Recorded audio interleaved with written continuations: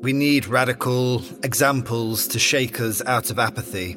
I think that we are born into a world in which we conform to certain ideas and ways of thinking, and forwardism to me is a disruptive way of thinking to start to see the future differently, which is what we need to do. We can't make the world better with the same thinking that created the world that we have. And so it's just a kind of radical disruption in the way we think about the future. We've had a way of thinking, and that's created the world, and we need a different way of thinking to create a better world.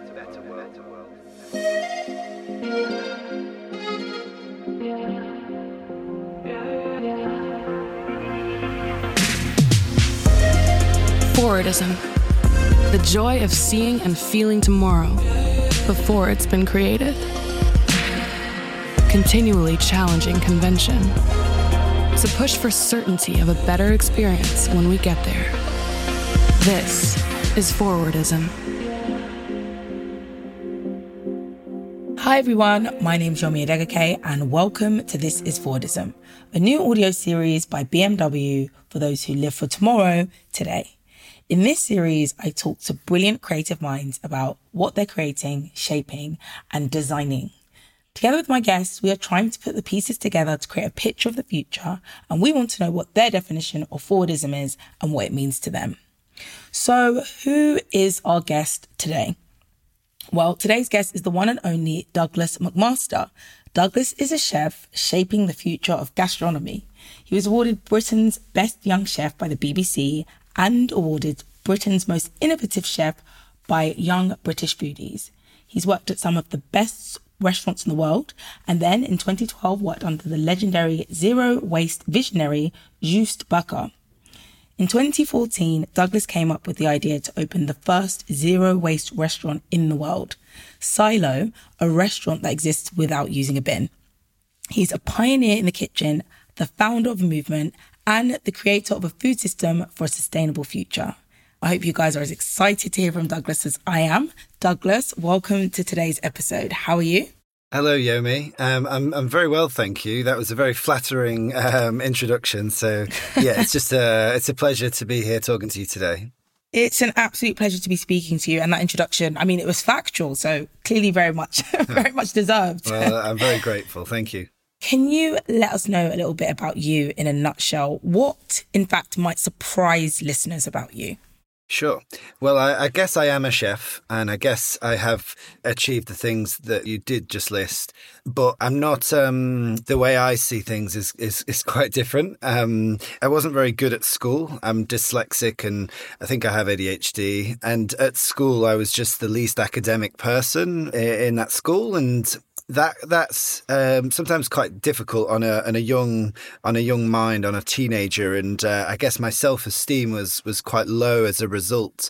And when I left the age of 16, I sort of ambled into a kitchen because I didn't really know what else I could do. You know, kitchens are salvations for those unacademic folk who don't have qualifications. To be a chef, all you need to do is work really hard, sacrifice your social life, and accept that you won't be paid very much. All of which I just willingly sort of accepted and induced myself into the world of gastronomy.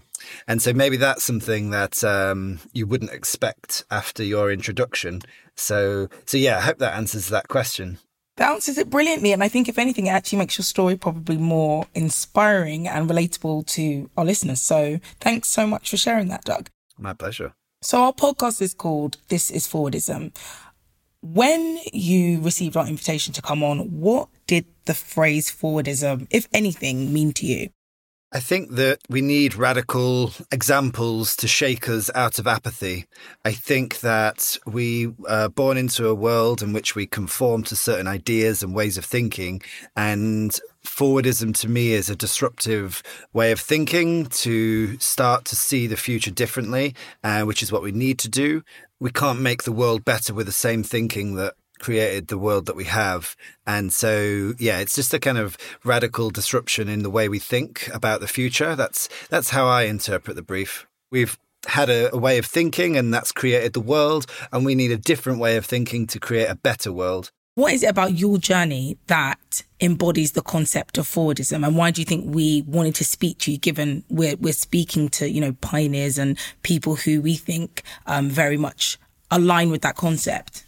I think my journey is a unique series of events in which I had motivations along the path that have shifted my perspective to a unique position that has motivated radical innovation.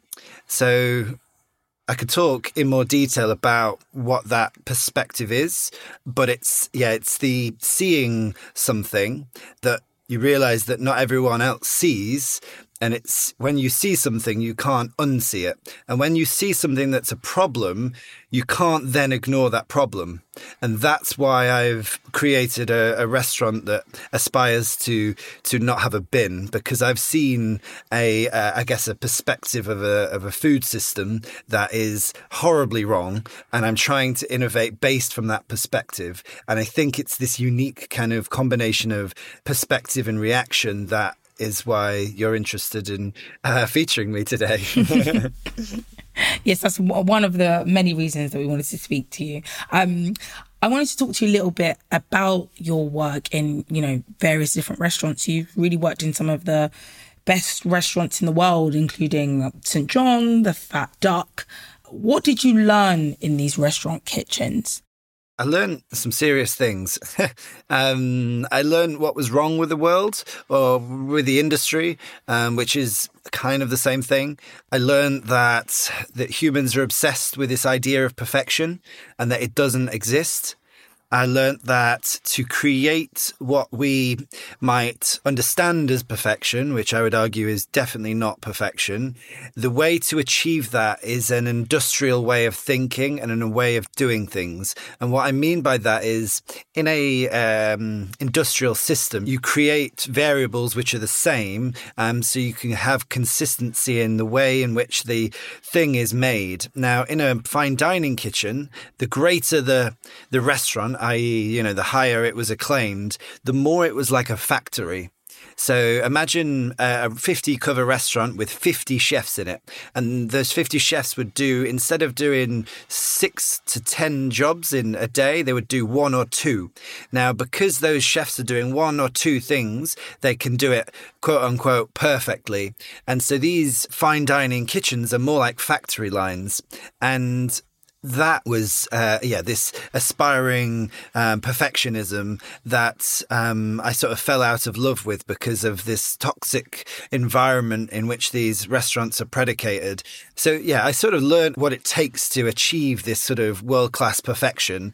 But then I learned that was all kind of a sort of toxic and meaningless. Right. And I was very lucky to meet this artist. It's a very difficult name to pronounce, but Joost Bakker. So oh gosh, I was further off than I hoped in the introduction. It's all right. But Joost, it's like toast with the letter Y, Joost. And he came at a very important time when I was working for one of the world's best restaurants in Sydney. I was working 18 hours a day, being shouted at, and it was aggressive and violent and mental, psychological warfare. And then I met this artist, and it was a kind of revelatory vision that he had that I, like a moth to a flame, was attracted to. And that really was the beginning of the rest of my life. Thank you so much. And I just want to take you back to that moment and I suppose that conversation or those conversations that you had with Joost that made you sort of decide that you wanted to change the way you worked and cooked. Do you remember a specific moment, or was it more of a kind of gradual changing of your perspective and outlook that made you decide that you wanted to innovate the way you're working? I think there was many negatives that occurred in my life that I didn't necessarily know were connected. And then when I met him and saw his project, there was this sense of, and there was a particular moment where I walked into this building in Sydney on the harbour. So you had the Harbour Bridge and the Opera House, and this guy Joost, had built a structure out of waste materials, and it was something out of some like dystopian Mad Max style film that I'd never seen before, and it was kind of crazy but beautiful. And yeah, it was a building made out of waste that was designed to grow food. So on the roof there was almost like a mini farm, big cucumbers hanging over the edge of the side, and thousands of terracotta pots with wild strawberries growing from them, aubergines, tomatoes, beehives. You had this big kind of industrial spinning cylindrical compost machine, so it was quite techy as well. And inside this building was these kind of mad prophecies written on the walls, on the ceilings, like some crazy cave dwelling sort of moment. And I remember being in that space, loud music blaring, and there was something in that atmosphere that captured my imagination, and I just knew that this was going to be the rest of my life. Wow, I'm doing my best to imagine what that looked like. And I'm trying, but yeah, it sounds absolutely incredible. So can you talk to me a little bit about how the idea of Silo came about? Was it soon after that you decided that you wanted to start that up? All credit to this guy, Joost. I don't want to undersell myself as not having some original ideas, but Joost was the person who said, he had this premonition. He had this, I would even go saying, a kind of clairvoyance. He said, "Could you not have a bin?" If you track that question through his perspective, I'm sure it's not as profound. He'd made a restaurant out of waste materials that was growing food, and it had a food system within it that wasn't necessarily zero waste. They had a bin, it wasn't zero waste. So in his mind and his kind of pathway of thought, it made sense to then question the next chef you meet. Could you not, use a bin? How could you do that? So that was his brilliant thing. But from my perspective, I was a 22 or 3-year-old chef who was a bit down and out. I was sort of giving up, losing hope with the whole industry, with what I was doing in my life. I felt massively unfulfilled and lost. And then I met this amazing, futurist, and he said to me, "Could you not have a bin?" And I didn't know what that meant, but I said yes. Fortune favours the brave. Since then, that was 11 years ago, and I'm committed to this idea of not having a bin, and I guarantee I'll still be thinking and trying to unravel the puzzle of not having a bin in decades to come. Thank you so much. I mean, it really is fascinating stuff, and especially the time sort of line that, it was 10, 11 years ago, which does very much feel ahead of its time. And, as you said, it's something that you'll be looking towards continuing doing in the future. I'm just fascinated in terms of breaking down how it actually works. What, for instance, happens to leftovers? How do you navigate not having, it's just one of those things you don't really think about, but when it's presented to you, how about not having a bin? It is like, oh wow, how does that actually work? How does the food get to you? How is it processed? How is it, if not rid of, how is it put back into that ecosystem? Tell us all about it.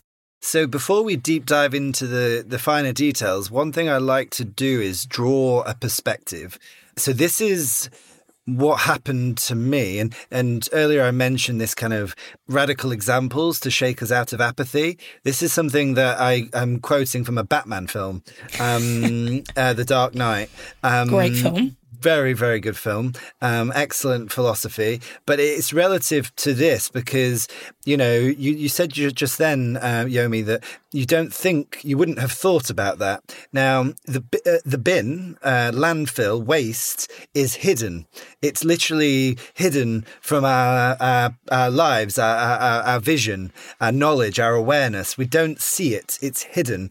And that's why we're so apathetic, and I'm not speaking about me and you, but generally as a society, we're apathetic towards waste and nature. We are kind of detached from nature. And this kind of loops back into this perspective that I mentioned earlier, being the sort of the point of view that I design from, or this thing that I can't unsee. And so that perspective is that we are nature. Me, you, and every other human in the world, we are nature. We are part of nature. But something that humans do is an abstraction. We've created things that don't exist in nature. So waste is something that is a human design. Waste doesn't exist in a jungle or in a desert. It's a human thing that we've created. I won't get too technical, but I have gone deep diving into like the synthesis of materials to become something kind of non-natural. But to park that and just to say that, we've designed waste into this world. So it's our responsibility to design it out again. And waste is an indicator of unsustainability. Waste indicates something that's not sustainable. So it's really pertinent thing to contemplate, to think about, and to not be apathetic towards. So my job with that perspective in mind, that thing that I can't unsee, is designing it out. And so it's kind of, the answer is in the, in the substance itself, like nature, like we need to reintegrate with nature to not have a bin. Now that sounds lofty as hell, and it is super aspirational. It's not something that you can click your fingers and do. So to sort of then go into like some examples. So plastic is the biggest kind of culprit, the perpetrator, which it's a non-natural material that doesn't biodegrade. It's not part of nature. And that is pure waste. There's recyclable bits of plastic, but let's not go into those details. But essentially, we're designing out plastic. We're designing out polystyrene. We're designing out single-use materials where possible, and where single-use materials are part of our system, they are biodegradable and fed into a biodegradable system, i.e. composting, or in some cases anaerobic digestion, which is where you basically convert waste into energy. To take a step back and just say the way we achieve zero waste, or let's say 99% zero waste, is three kind of main pillars. Direct trade, so getting everything from nature, because from nature things are not wrapped in plastic. So if we want milk or cream, we get it from a cow in a field. Right. That milk or cream is put into a stainless steel pail. And because it's coming in directly from that dairy farm, we can give them empty pails back when they deliver the pails full of milk and cream. So you've got this circular system in which it can endlessly be refilled and reused. And so that's an example. Vegetables coming in, reusable crates and so on and so forth. So everything comes directly from nature. The second pillar is whole food preparation. By default, nothing is pre-processed, so we can make everything from scratch. And then thirdly is composting or anaerobic digestion, turning waste into energy, basically. So those three things is a kind of trifecta of zero waste. Now, that's not a perfect system. That's a very broad stroke of how to mitigate 99% of waste, or let's say 95, just to cover my back. So I hope that all makes sense. And I know that's quite a lot to think about, but it all connects intimately. So I wanted to sort of say that all together. Yeah, no, it makes perfect sense, and it's absolutely fascinating.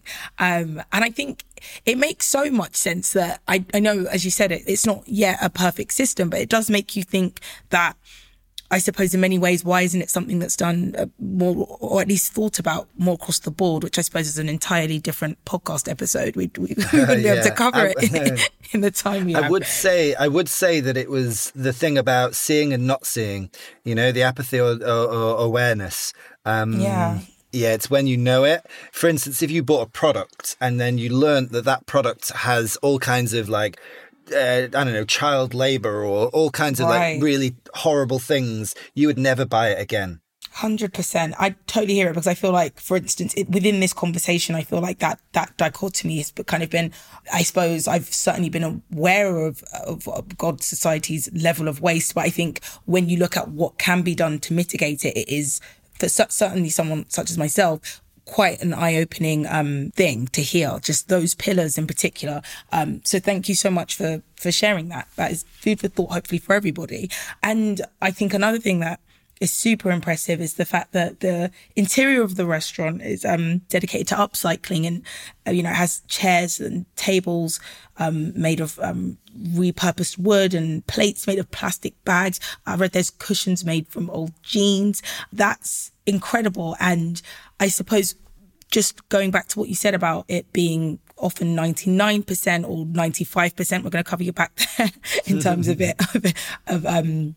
how far you're able to go. Would you say, when it comes to upcycling, is there anything that could be done to, for instance, in that space within the restaurant, are there any ways that you could be even more sustainable, push it to that 99/100%? Is there anything else that you hope to upcycle further within that space? So I guess I just want to take a little moment just to mention this upcycling, and I'm really glad that you use upcycling and not recycling, just to create that distinction. Recycling is where we turn something into the same thing, so like a glass bottle into a glass bottle or a can into a can. Recycling is a really important system, but upcycling kind of goes where recycling cannot. So there's a lot of materials that can't be recycled, and upcycling can sort of take that weight and do really amazing things. We have a restaurant made out of waste materials, and these waste materials are particularly these things that are anomalies within the system, and materials that, can't be recycled and would just have otherwise gone to landfill and been really kind of bad. So the restaurant is made out of waste. So to give some examples, there's a lot of upcycled plastic. A company called Smile Plastic, my friend Adam, basically makes these beautiful big sheets, kind of like big sheets of wood, but made out of compressed waste plastic that would have otherwise gone to landfill. But these materials are stunning. You'll start seeing them pop up in some of the most sexy design studios across London. They're stunning. And we've got a bar top and tabletops, and the thing that I'm the most proud of is what we do with our glass. So a wine bottle, a single-use wine bottle, is coming from different parts of Europe, and it's a single-use material because we can't send that bottle back. Lots of logistics, supply chain headaches, basically. So we have to accept the inevitability of this single-use glass bottle. And many years ago, I was contemplating this glass bottle and thinking, right, this is not reusable, it's not compostable, and it's not edible. So what can we do with this? And basically, I had this idea. I was sat on a stony beach and thinking, where's the sand on this stony beach? And then thinking about this problem of the single-use glass and thinking, what if I could turn glass back into sand? Could that then be a raw material to create something new, like a metamorphosis? And it was this, again, abstract.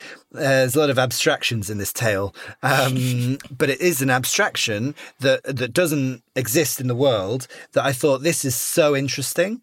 And that was 5 years ago. And now we have a pottery above silo in the restaurant, which is dedicated to processing single-use glass into materials that we need. Oh my gosh. So when you walk into silo, you'll see, without knowing it, about 6 different objects within the peripheral view that are made from our waste glass, including plates, light fittings, tableware, crockery, that is all made from waste glass. And these are beautiful, magnificent creations made out of our waste.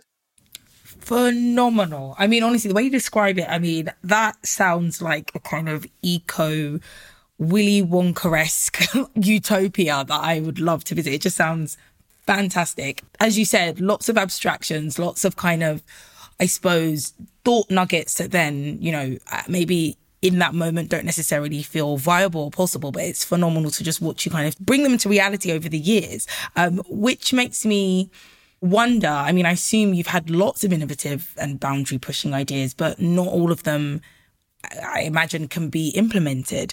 You've been able to turn, single-use glass bottles into crockery and plates. But what innovative plans have you not been able to do, or have you had to say goodbye to along the way that I suppose is still something that you hope maybe one day you'll be able to bring into reality? There's so many to note. The one that does spring to mind, many years ago, we had a system I called Jesus water. So the Jesus water was water that's tap water that goes through reverse osmosis, which is essentially a fancy word of saying that like a really, really, really fine water filter. And then that really clean water goes through electrolysis. And that electrolysis basically destroys 99.99999% of bacteria. Now, this water can then clean and sanitize a whole restaurant or anything that you need to clean or sanitize. Water could then be this magical thing that can clean.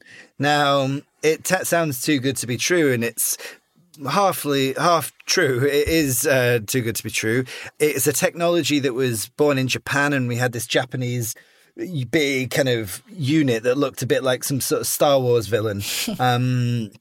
And it basically it died a horrible death, which is a terrible shame on me moment, because I paid a plumber to basically took a shortcut and made a big mistake and destroyed this beautiful machine that created Jesus water. And sometimes dealing with innovation is incredibly taxing. So by nature, innovation is hard. You're doing something that's not been done before, right, and you're kind of weaving together many innovations. And when there's innovation, there's misunderstanding, there's confusion, and there's problems, there's stress. I think that of all the things that I've done, there's been about, I want to say, a 50% success rate. In the early days, it was a 10% success rate. And over time, it's getting a little bit better. It's more like a 70% success rate. But that is the nature of innovation. And without being mindful of that, the zero waste gods have shown me mercy over the years, Yomi. I'm very fortunate that Silo hasn't gone under, because, surviving at a 50% success rate is not good for business. Doug, thank you so much for your time this morning. I could quite literally speak to you about this all day. I know that you have to go, so I promise I won't. But I have one last question, which is, everything you've discussed already sounds so futuristic, especially to my mind, and sounds like, we are discussing a restaurant in 2050 as opposed to now. But I would love to hear about what your vision of zero waste cooking and restaurants in, let's say, 2050 would look like. What would your utopia be? We already know that Jesus Water will be up and running. So what else would be part of that vision? Nature, nature, nature. So nature is what we need to understand, and nature includes natural farming systems, materials that are from nature that are designed to go back into nature. Through industrialism in the last 50 to 100 years, we've detached from nature. Our thinking, our behaviour, cities are, or industrial spaces are a detachment from nature. And where industrialism breeds, nature dies. It's literally the nemesis of nature. So it's appreciating that, having that perspective, that insight, and then designing nature back into the world. The system, like being closer to nature, children understanding nature, understanding what produce is, how to grow produce, where it comes from, creating an awareness of nature back into the minds of the whole society and reintegrating it. What does nature want? How can we give nature what we want to have a sustainable future? Because if we don't ask what nature wants, we won't have a future. Thank you so much, Doug. It's been an absolute pleasure speaking with you. I'm so sad that we have to end this here, but Yomi, please come to Silo. I am desperate to come to Silo. I'm deadly serious. I'm absolutely desperate, even if it's to steal a cushion made out of jeans. But the thing I didn't mention is the food. And I'm lucky to have an amazing team of chefs and the front of house as well. They're all absolute rock stars. And the product that we're putting out is really, really special. And all big shout out to the Silo team because they're all heroes. And you will see that when you come to eat, Yomi. I'm absolutely holding you to that, Doug. Thank you so much. My pleasure. Guys, sadly, today's episode is already over, but as ever, we'll push forward. So stay tuned for our next episode with another exciting creative mind to give you a sneak peek of what tomorrow might be. In the meantime, my name's Yomi Adegake, and this has been This is Forwardism.